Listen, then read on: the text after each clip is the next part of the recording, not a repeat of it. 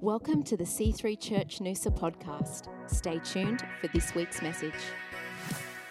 Well, it's great to be with you here this morning. How's everyone having a good time so far? I hope not to disappoint.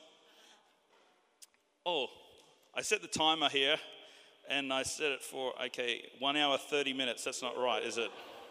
2 hours. Right, 2 hours, 30 minutes. Okay, there we go. We're good to go. That was a little bit scary right there for a second for everybody.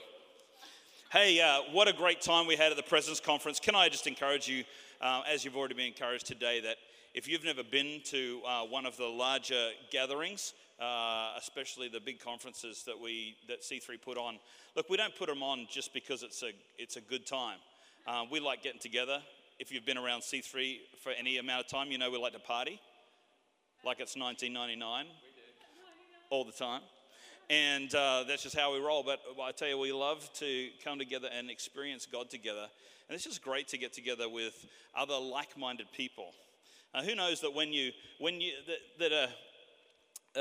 gather, the vital thing about the church is, and the gathering of believers, why it's so imperative and so important for each one of us, is because there's power in unity. And I can tell you right now, as we gather together here this morning, that there is power that is unleashed because we have gathered.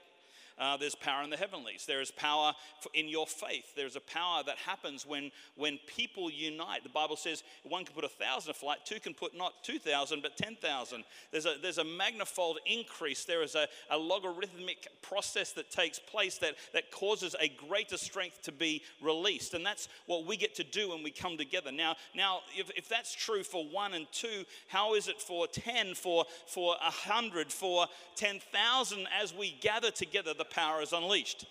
And often we are so bound to just what each as individuals can bring to the table, we fail to see that what happens when we unite with others. You know, my church hear this from me all the time. Your life was not designed by God for you. It was designed for somebody else. And my life wasn't designed for me, it was designed for you. Your life wasn't designed for you, it was designed for me. My world, my destiny is fulfilled in your life, and your destiny is fulfilled in my life. Therefore, for us to be unified and gather together, this is good preaching here. If for us to gather together has a power at work. It's actually the discovery of your destiny to be in relationship with other people, and for you to want to narrow what God wants to do through your life just to your little world. Sorry, you know, the life of Christ is fulfilled in your life. Jesus came, bled, and died not for his own sake. Come on. Oh man, we're in trouble already. This is not in the notes. Okay, are you with me this morning? That he came, bled, and died not for his own sake, but for your sake. Who God was calling him to be in that moment, it was for you. Who God's calling you to be in this moment is for somebody else. Maybe they're right here. Maybe they're in your workplace. Maybe they're in your family. Maybe they're in your school. Wherever they are, that is who God is calling you to be. That's what your life is for. Leave every environment that you find yourself in better than when you found it. That's the Great Commission right there. Paraphrase Darren Elliott. Hashtag awesome. All right, here we go. Hey, can I just thank you, Christian, Melissa. You have great pastors, can I tell you? And I love these guys. They are doing something amazing here. We started our church in Vancouver just 1 year before you guys started your church here. And so we're on a journey. We're on parallel journeys. So I feel the joys and I feel the pains. I know exactly where you're at and exactly how it feels. And can I tell you that your pastors need your love? They don't need your opinions. They don't. They need your love. They need your encouragement. You know, they're on the cutting edge. And the last thing you want them is to go dull by your hand.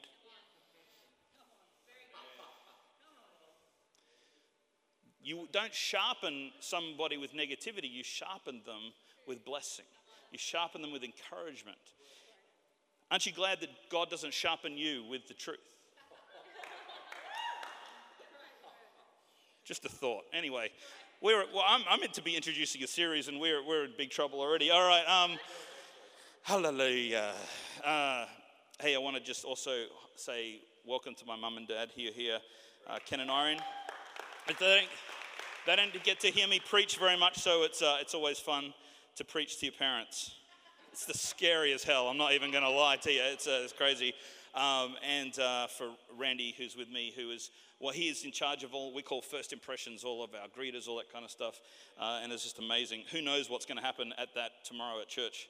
And I recorded a video this morning to my church telling them I was already in the future and was just sending blessings to them, which is the truth. I am. I'm a time traveler as we speak. So awesome stuff. Hey, who's got a Bible here this morning? Always good, just a thought, bring the Bible to church. But anyway, 1 Corinthians. Oh, you know what? I better say, I am actually married. I didn't get this just cheapy, just to make an impression. Married for 20 years. I know right now all you are thinking, that's incredible, he looks so young. But actually, no, married, I was a teen bride, it was a scandal, all that kind of, I'm sorry, but no, married for 20 years, have a 18-year-old son and a 16-year-old daughter. And so, yes, I'm in the thick of it. It's awesome. No, they are amazing children serving God. My son is a drummer in our church band who also does all the multimedia stuff like that. He makes things look cool, makes his dad look good.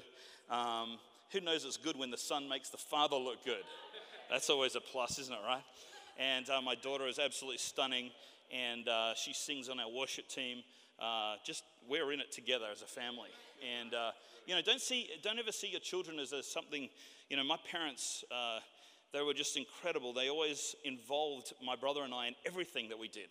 It was never their world and us being dragged along, or our world and them being dragged along. It was our world.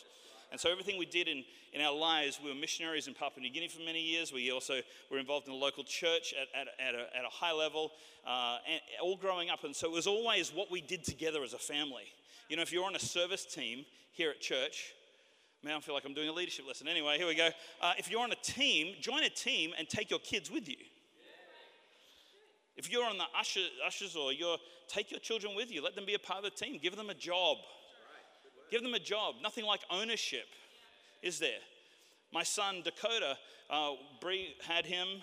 And then the next weekend she was leading worship. We were in a very large church in Western Australia at the time. She led worship the next weekend after giving birth. And we took our son in the rehearsal. We placed him on the stage in the porta crib. And then for the first 6 months of his life, every Sunday was in the porta crib on the stage as we rehearsed. So he really didn't have a chance at that point. But the truth is that we do it together, okay? It's not what we do. It's not what I do. It's not my ministry. It's our family. And the things I love about Christian Melissa is they will model that for you. Their children are involved at every level, and yours should be as well. 1 Corinthians chapter 13, here we go. 1 Corinthians 13. If I speak in the tongues of men or of angels, but do not have love, I'm only a resounding gong or a clanging cymbal. If I have the gift of prophecy and can fathom all mysteries and all knowledge, and if I have faith that can move mountains, but do not have love, I am nothing. If I give all my possessions to the poor and give over my body to hardship, that I may boast, but do not have love, I gain nothing. Love is patient, love is kind. Does not envy, does not boast, it's not proud, does not dishonor others, it's not self-seeking, it's not easily angered, it keeps no record of wrongs. Love does not delight in evil, but rejoices in the truth. It always protects, it always trusts, it always hopes, and it always perseveres. Love never fails. But where there's prophecies, they will cease. Where there are tongues, they'll be stilled. Where there is knowledge, it will pass away. Let me just say before we move on through there, that's not talking about now, that's talking about the end. Here comes the context right now. For we know in part, we prophesy in part, but when completeness comes, has completeness come? No, it has not. So how we know that those things, it's not talking about there's no tongues now, there's no healings now, there's no any of that now.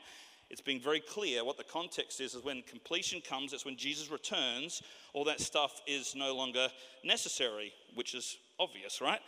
When I was a child, I talked like a child, I thought like a child, I reasoned like a child, I smelled like a child, I felt like a child. And when I came a man, I stopped smelling like a child, hopefully, and I put away childish things behind me. For now we see only a reflection in the mirror, then we shall see face to face. Again, clear, the context. Now I know in part, then I shall know fully, even if I am fully known. Now these three things remain: faith, hope, and love. But the greatest of these is love. Let me make some statements to kind of set us up for this journey together over these three things over the next few weeks. Faith is about your future. Faith is about your future. Hope is the anchor for your past. Love is right now. Love is now. The reason that love is the greatest is because love is now. Faith is in front of you. Hope is behind you. Love is beside you. Hope is what you hold on to. Faith is what propels you forward. Love is the mechanism by which God establishes his purposes upon the earth. Hope is the who. Faith is the what. Love is the how. Hope is in Jesus. Faith is in God. And love is by the Holy Spirit. Love is the greatest only because it is the now thing. It is the now, the Holy Spirit is the now presence of God. I just finished a sermon series on this. If I start talking about this, we were in deep trouble. But the Holy Spirit is the now presence of God. Jesus said before he ascended that he will send one that is greater than he to equip and enable to do the things that God is calling you to do. God created the heavens and the earth. Jesus paid the price for you and I to be reestablished in that connection so that relationship could function as originally designed. But the Holy Spirit was then sent to empower us, enable us. The Holy Spirit is the now presence of God. And that's why so many believers are struggling in their world, is because they don't recognize the Holy Spirit being the now presence of God. The Holy Spirit, I call him the black sheep of the Trinity.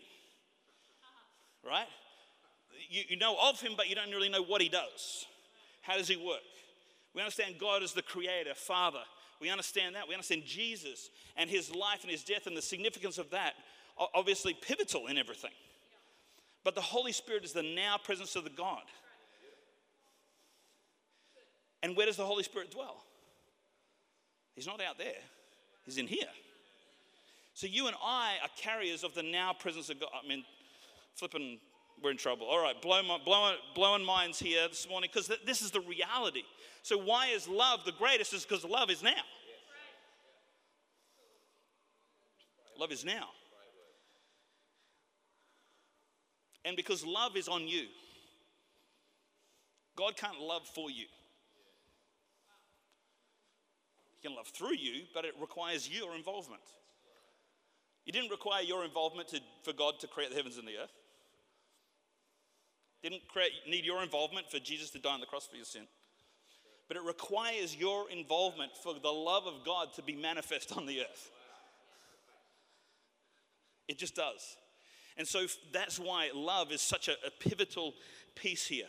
Interestingly enough, if we haven't got time to do it this morning, but if we do a Bible study in Galatians 5, it's the 9 fruits of the Spirit, right?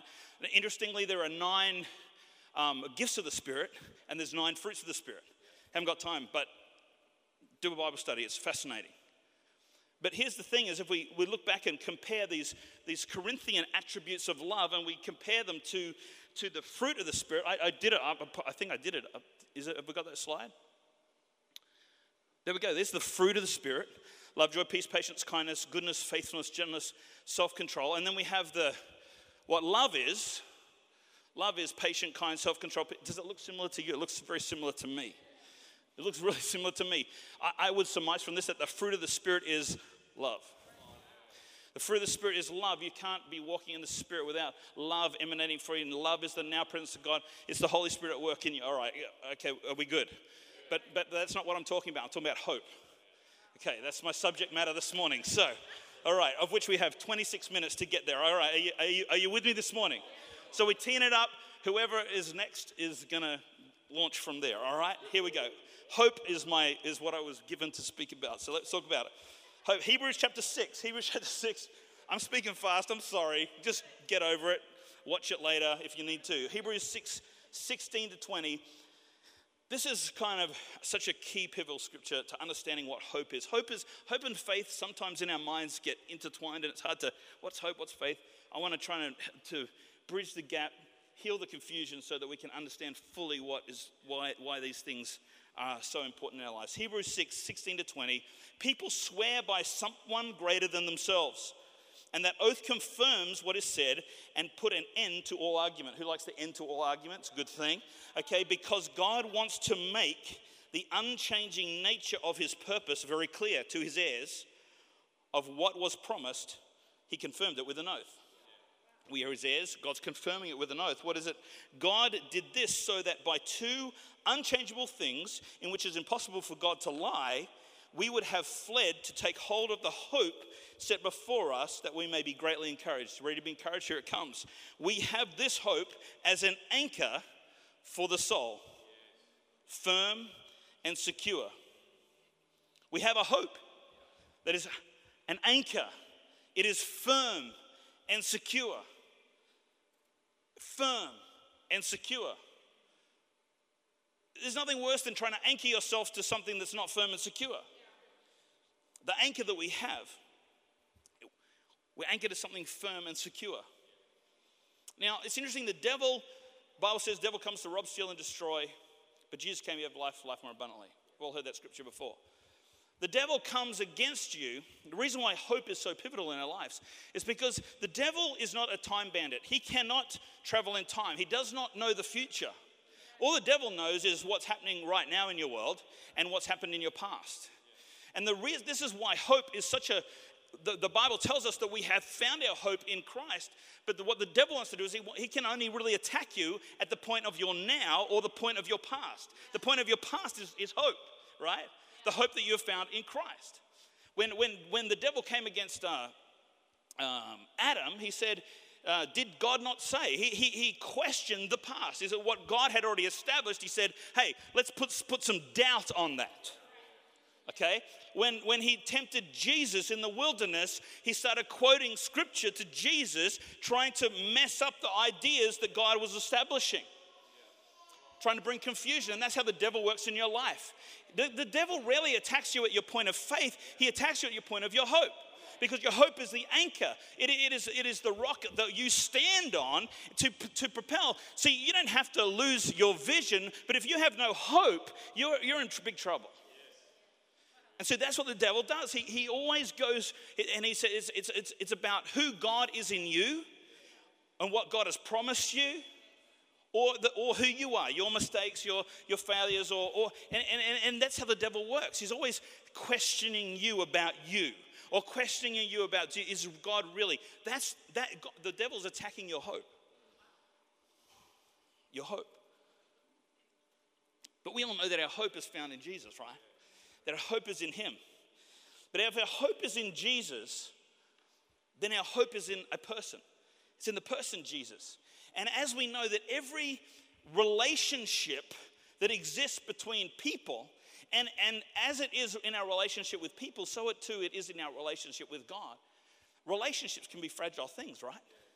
There are things that can easily break relationships down. And really what I'm about to talk about with you is really what this message is all about.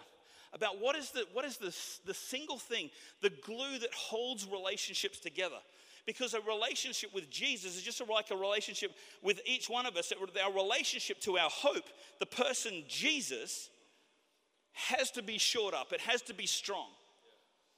And what's the thing? The single thing, the pivotal aspect of every relationship, the one thing that can cause a relationship to be highly successful or a relationship to fail miserably. There's one word, there's one attribute that needs to be shored up and secure.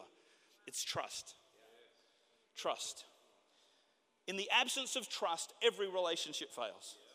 In the presence of trust, relationships have a great opportunity to succeed. Trust is everything. Trust is everything. For us to have an assured hope, we have to have trust. We have to have trust. Because hope is found in relationship with Jesus. Trust is a great word. It's both a noun and a verb. It's both something that you do and something that you have. Okay? Trust. So, in the time we have remaining here, are you doing all right? Because I'm blasting away here, okay? I want to talk about 3 things that determine in our relationship with Jesus and in our relationship with one another that allow us and enable us to have trust. There's 3 things that have to be present in any relationship for trust to exist. Here they come. Number 1, for trust to exist between 2 people, there has to be the means. There has to be the capacity to do the thing that you're going to do, right? There has to be the means, the ability. There has to be the will, that is the character to actually do the things that you say that you're going to do. And then there's also not just the ability or the will, but then there's also the desire. There has to be a desire for. You can have 2 out of the 3, but if you don't have all 3, then there is something that will pull it all down. You can have the ability, you can have the will, but if you don't have the desire, trust doesn't exist. You can have the will and the desire, but if you don't have the ability, then it doesn't matter. Here we go. Let's deal with number 1, the ability. God has the ability. He has the means. Now, if I was to take a survey today of every person here and say, is God able? Whatever you're facing right now, whatever difficulty you're facing, whatever struggle you've ever seen in the world, and I said, is God able? I would be pretty sure that all of us would give 100% resounding yes, he is able. We would say God is able. The problem that we have isn't that we don't believe that God is able, it's that we underestimate how able he is. The problem is that we think that whilst our problems are big, that whilst God is bigger than our problems, he's only just bigger than our problems. Let me help you out here. If I need $100 and I go to Christian and say, Christian, can I have $100?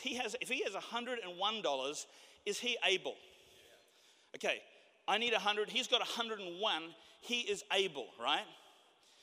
But is my confidence high or low that when I go to him, knowing that he has $101, is my confidence high or low that I will get the 100? Is it high or low? It's definitely low. Okay, it's definitely low. Because whilst he is able, he's only just able. Now, if Christian had $10 million and I needed $100, and I went to Christian and said, Christian, I need $100. Is my confidence high or low? It's now high. The need hasn't changed. See, you don't need a smaller problem. You just need a bigger God. You don't need your problems to shrink away. You just need to have faith in God. The Bible, David says, magnify the Lord. What does that mean? That means to make him bigger. To make God bigger. And it's funny, we need to bring back some old songs, or someone needs to write some new songs that talk about this idea, because it's so pivotal to your faith. We have this amazing capacity as human beings to shrink God down to just slightly bigger than the size of our problem. And then our confidence is low because we've magnified our problem and minimized our God. We need to maximize our God and minimize our problem. Our God isn't just able. No, he's exceedingly abundantly able. Our God can't just do it. No, it's just a piece of cake for him to take care of that. Your confidence is high when you have a revelation of a big God. We don't need smaller problems, folks. We just need bigger God. Okay, so that's why the devil, he comes against your hope, doesn't he? He comes to make, well, what's God really, and this is what, I hate, that's a strong word, but I dislike immensely, let's say that. I dislike immensely books about spiritual warfare that are packaged in fiction. Who knows what I'm talking about? Books that are written, non-fiction. They're books that are written like as a story about, and they involve the battle between good and evil, God and the devil. Because to have a good story, you have to have a big conflict, right? And for a good story to have a good conflict, there has to be a level of equality between the good and the evil, right? There has to be, for it to be so whenever the people write books about, the battle between good and evil and spiritual warfare, they always portray the devil as being way stronger than what he is, and God just clinging, this is like, he just can overwhelm. Show me that in the Bible. There's no just overwhelming. There's people walking around buildings, walls falling down. There's big oceans need to be crossed, seas parting. There's needing food from heaven, feeding 5,000, just need a couple. There's no just doing anything. There's no just making it. That's not God. See, our hope has to be in God's ability. And so you can trust him if you see him for who he really is. God isn't just bigger than your problems. He's not looking at your problems and going, didn't see that coming. Okay, so what are we going to do here? This could tax all our angelic resources right now. Do we really want to do that? Because if we help this situation out, what are we going to do over here? No. God has the capacity. Ephesians 3:20. Now unto him who is able to do immeasurably. That's not measurably big. That's immeasurable. That's like you can't measure it. Okay? Immeasurably more than we can. It's in the Greek. Okay? All that we can ask, imagine, according to his power that's at work. Where is it at work? In us. Matthew 19:26. Jesus looked at them and said, with man this is impossible, but with God all things are possible. God has the means. Say, God has the means. He has the means. You can trust him because he has the means. Okay? He's not going to come up short. But it needs more than just the means. God needs to have the will. That is, that when he says he's going to do something, he's actually going to follow through and actually do it. And in human relationships, this is a huge thing because you can have the ability to do something, but then you fail to do it.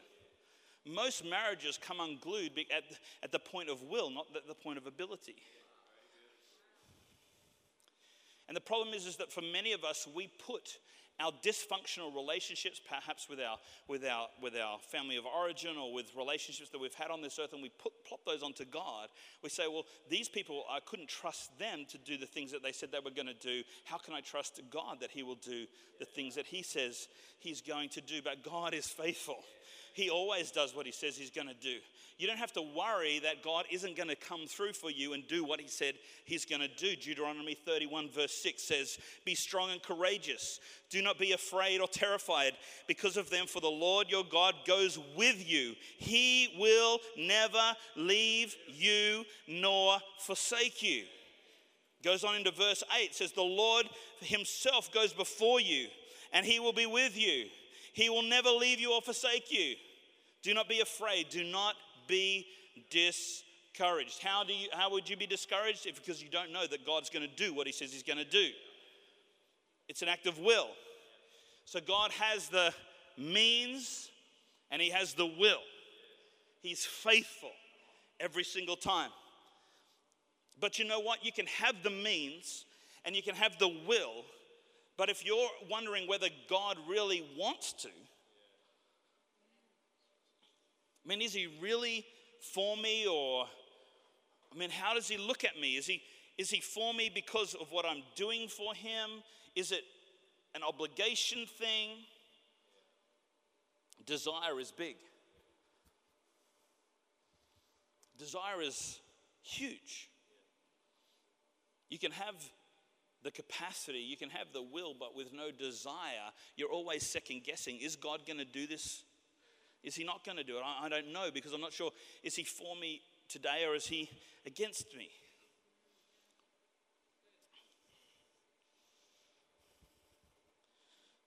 What is his character like? He has the desire.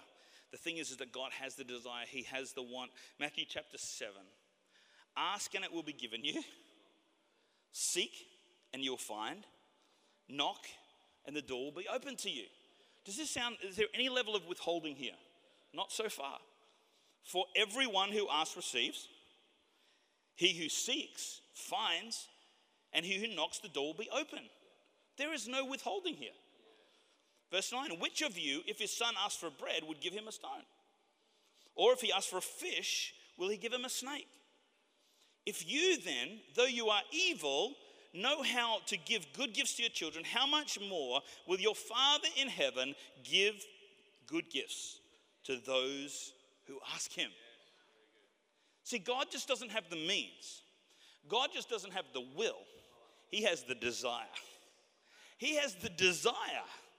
He is for you. He wants the very best for you. In fact, the Bible says that the glory of the Father is in the Son. God takes delight in your success. God takes delight in your victory. God takes delight in your overcoming. That's what that's everything what he's all about. God doesn't set you up to fail. God is continually trying to resurrect your situation from your own ridiculousness. He is.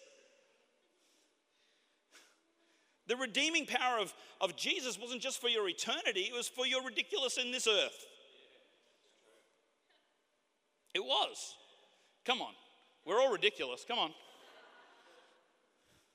Because, I've discovered that maturity is merely the art of hiding one's ridiculousness. Some of us are just better than hiding it than others, but we're all ridiculous. We all think ridiculous thoughts. We all do ridiculous things, and God specializes in taking your ridiculousness and making something amazing out of it. Not forcing you to live in the consequence of your own destructive ridiculousness, but rather saying, you know what?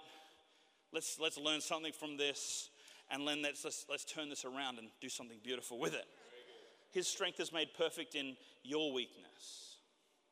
When you're weak, he is strong. It's the synergy of our lives intertwined with the power of the Holy Spirit at work in us. The now presence of God activated inside of you.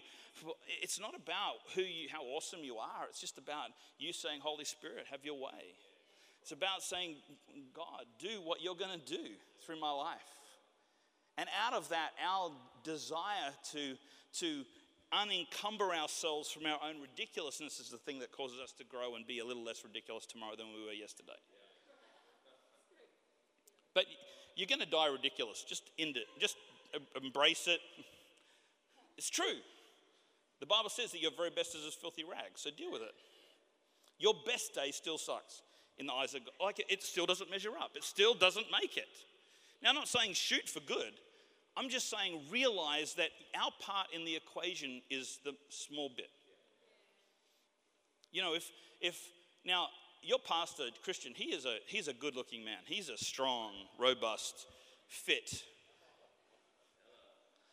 You know, if I was to have a man crush,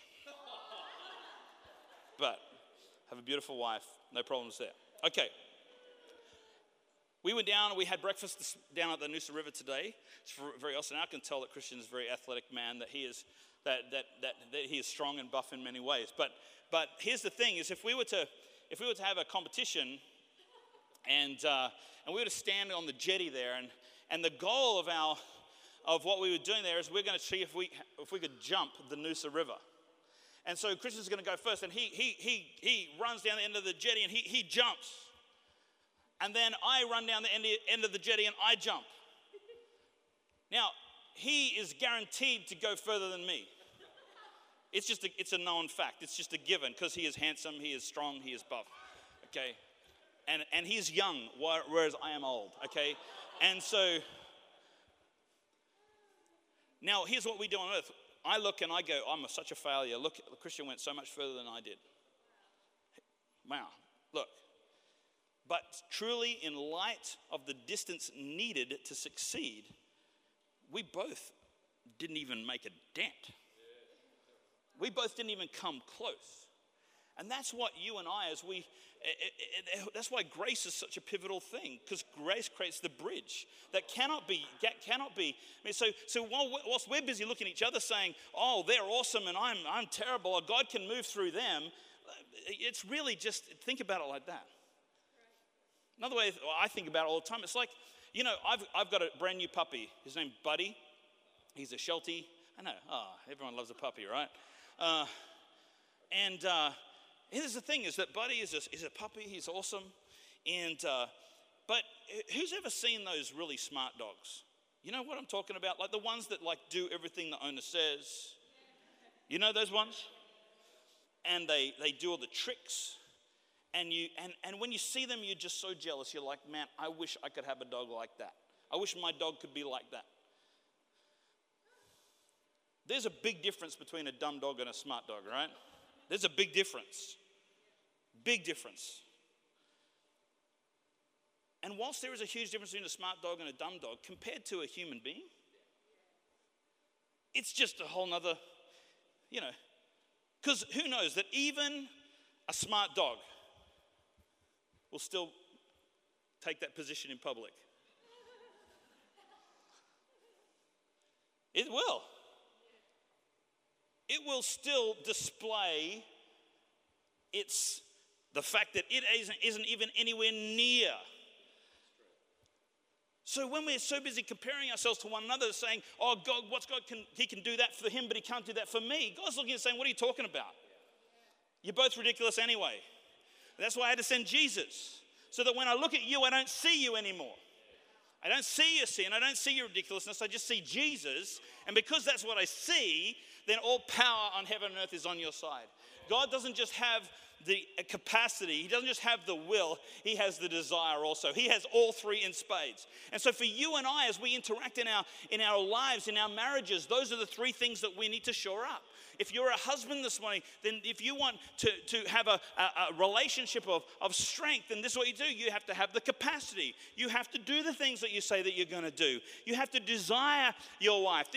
You put these things in place, and all of a sudden you have great relationships. Okay. So, let's wrap it up. God has the means, he has the will, and he has the want. He has all these things.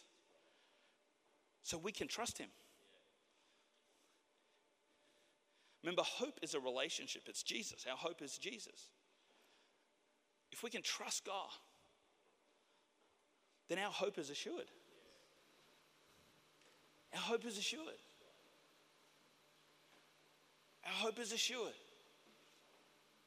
And when the devil comes and tries to convince you that your circumstances are more powerful than you go, no, it's not. Because my God has the means. Not just sort of, not just kind of, not just enough, but overwhelmingly. He has the desire. And he has the will. He will do what he says he will do. Philippians chapter 4, I'll just leave you with this idea. Philippians 4 verses 6 and 7, it says, be anxious for nothing. Now, right, that just sounds ridiculous, right? Be anxious for nothing. I mean, what is that? How can we be anxious for nothing? But in everything by prayer and supplication, or petition, other translations say, with thanksgiving, let your request be made known to God, and the peace which surpasses all understanding will guard your hearts and your mind through Christ Jesus. Just listen to me here for a minute. Just a final thought to just hold on to. Does anybody here feel anxious about anything this morning? I do. Is there anybody here this morning, there's things going on in your life in which you have a level of anxiety over? Can I tell you this, that anxiety is nothing more than misplaced hope. Anxiety is nothing more than misplaced hope. You're anxious because you're putting your hope in the wrong thing. You're anxious because you're putting your hope in the wrong person. You're anxious because you are not putting your hope where all hope belongs, and that is in Jesus. See, the Bible says be anxious for nothing, not because you're not going to go through trials and circumstances and have funky things happening in your world. No, it says be anxious for nothing because the thing that your hope is anchored to is immovable. It's unshakable. It never changes. Okay? Anxiety is nothing more than misplaced hope. When you're feeling anxious, don't think about what needs to change in your circumstance for that anxiety to go away. Think about what it is you're placing your hope in. And you will discover every single time that you've put your hope in the wrong thing. Maybe you put your hope in yourself. Maybe you put your hope in your government, or maybe you put your hope in a person, or maybe you put your hope in your boss and your job. Maybe you put your hope in all kinds of things. But there's only one thing that we need to put our hope in, the anchor of our soul, and that is Jesus. That's Jesus.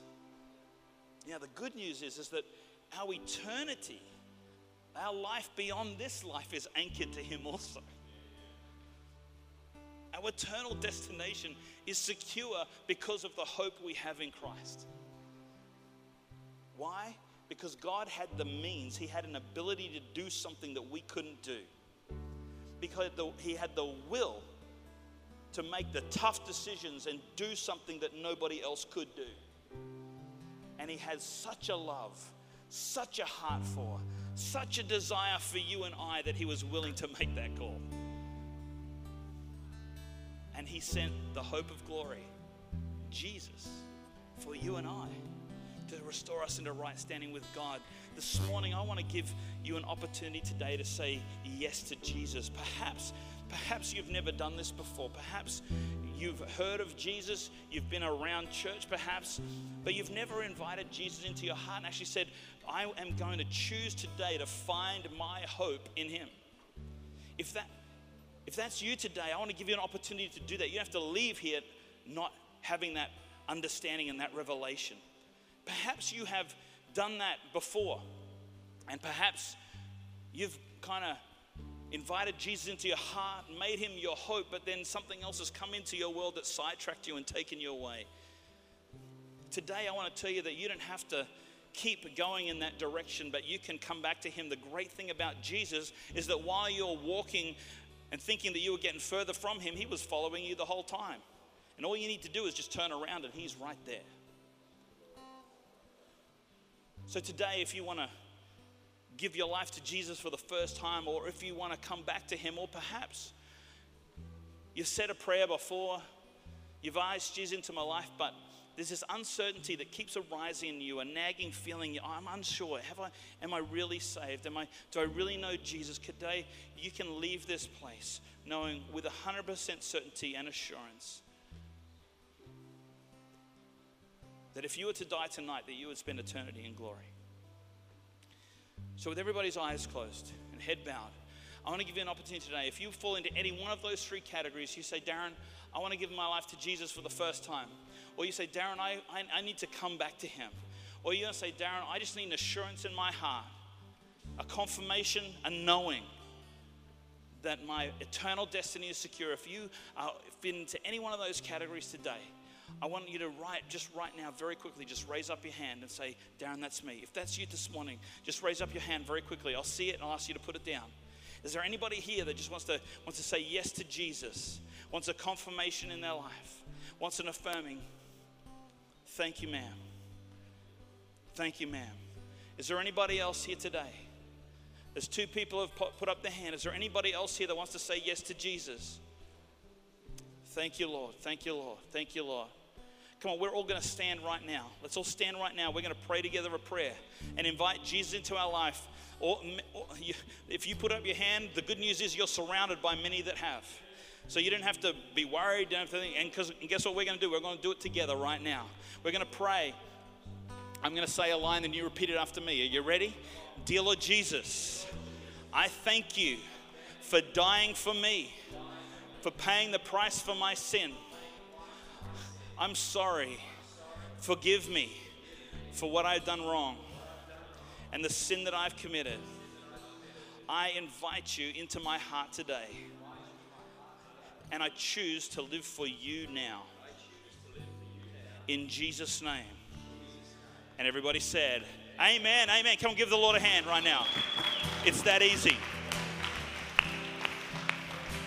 And can I tell you, folks, that whenever, if you're feeling anything in your heart, any time where you feel like, you're uncertain of your salvation, it's that simple. Last thing we're going to do before we finish. Are you okay? Last thing. Okay. I know that many of us here are going through stuff. And when I talked about anxiety, I could just tell immediately. It's like, you know what I'm talking about. I know what I'm talking about because I feel anxious all the time. Okay. But I want to pray for you this morning.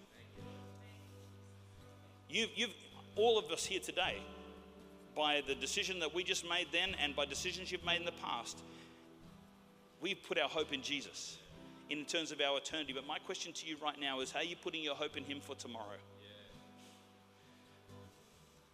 And I know some of you are facing really destructive and crippling situations and circumstances for which you don't know the answer to. But the Bible doesn't talk about a peace that preserves your understanding, a peace in which you need to understand. It talks about the peace that passes understanding. That is the peace that you can feel in God, that lifting of that anxiety, not because you understand how it's all going to work out, but because you have put Jesus where he belongs. He is your hope. He is your anchor. And so right now, I want to invite you, if there is anxiety, maybe you wake up in the morning and your mind is already racing, and that's anxiety. Maybe there are things that you're struggling with.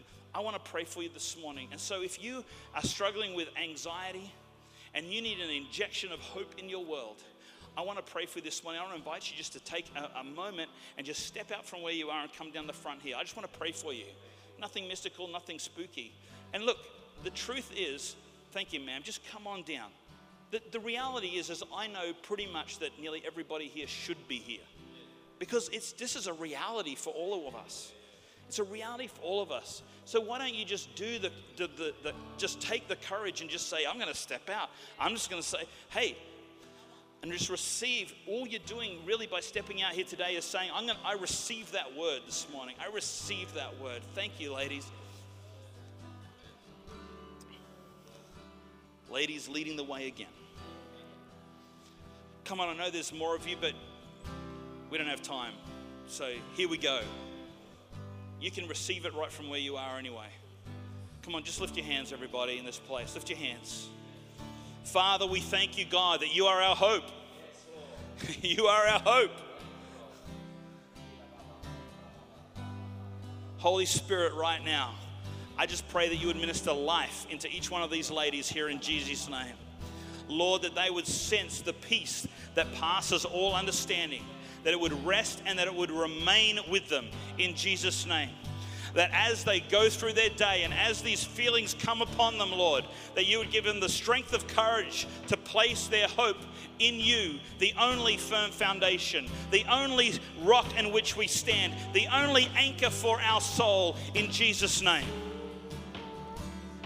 Hope and peace in the name of Jesus. And everybody here in this congregation, Lord, bless them in the name of Jesus. And everybody in this place said, amen. Come on, give these ladies a hand. We receive it now in Jesus' name. Thanks for listening to the C3 Church Noosa podcast. Visit us online at c3noosa.org.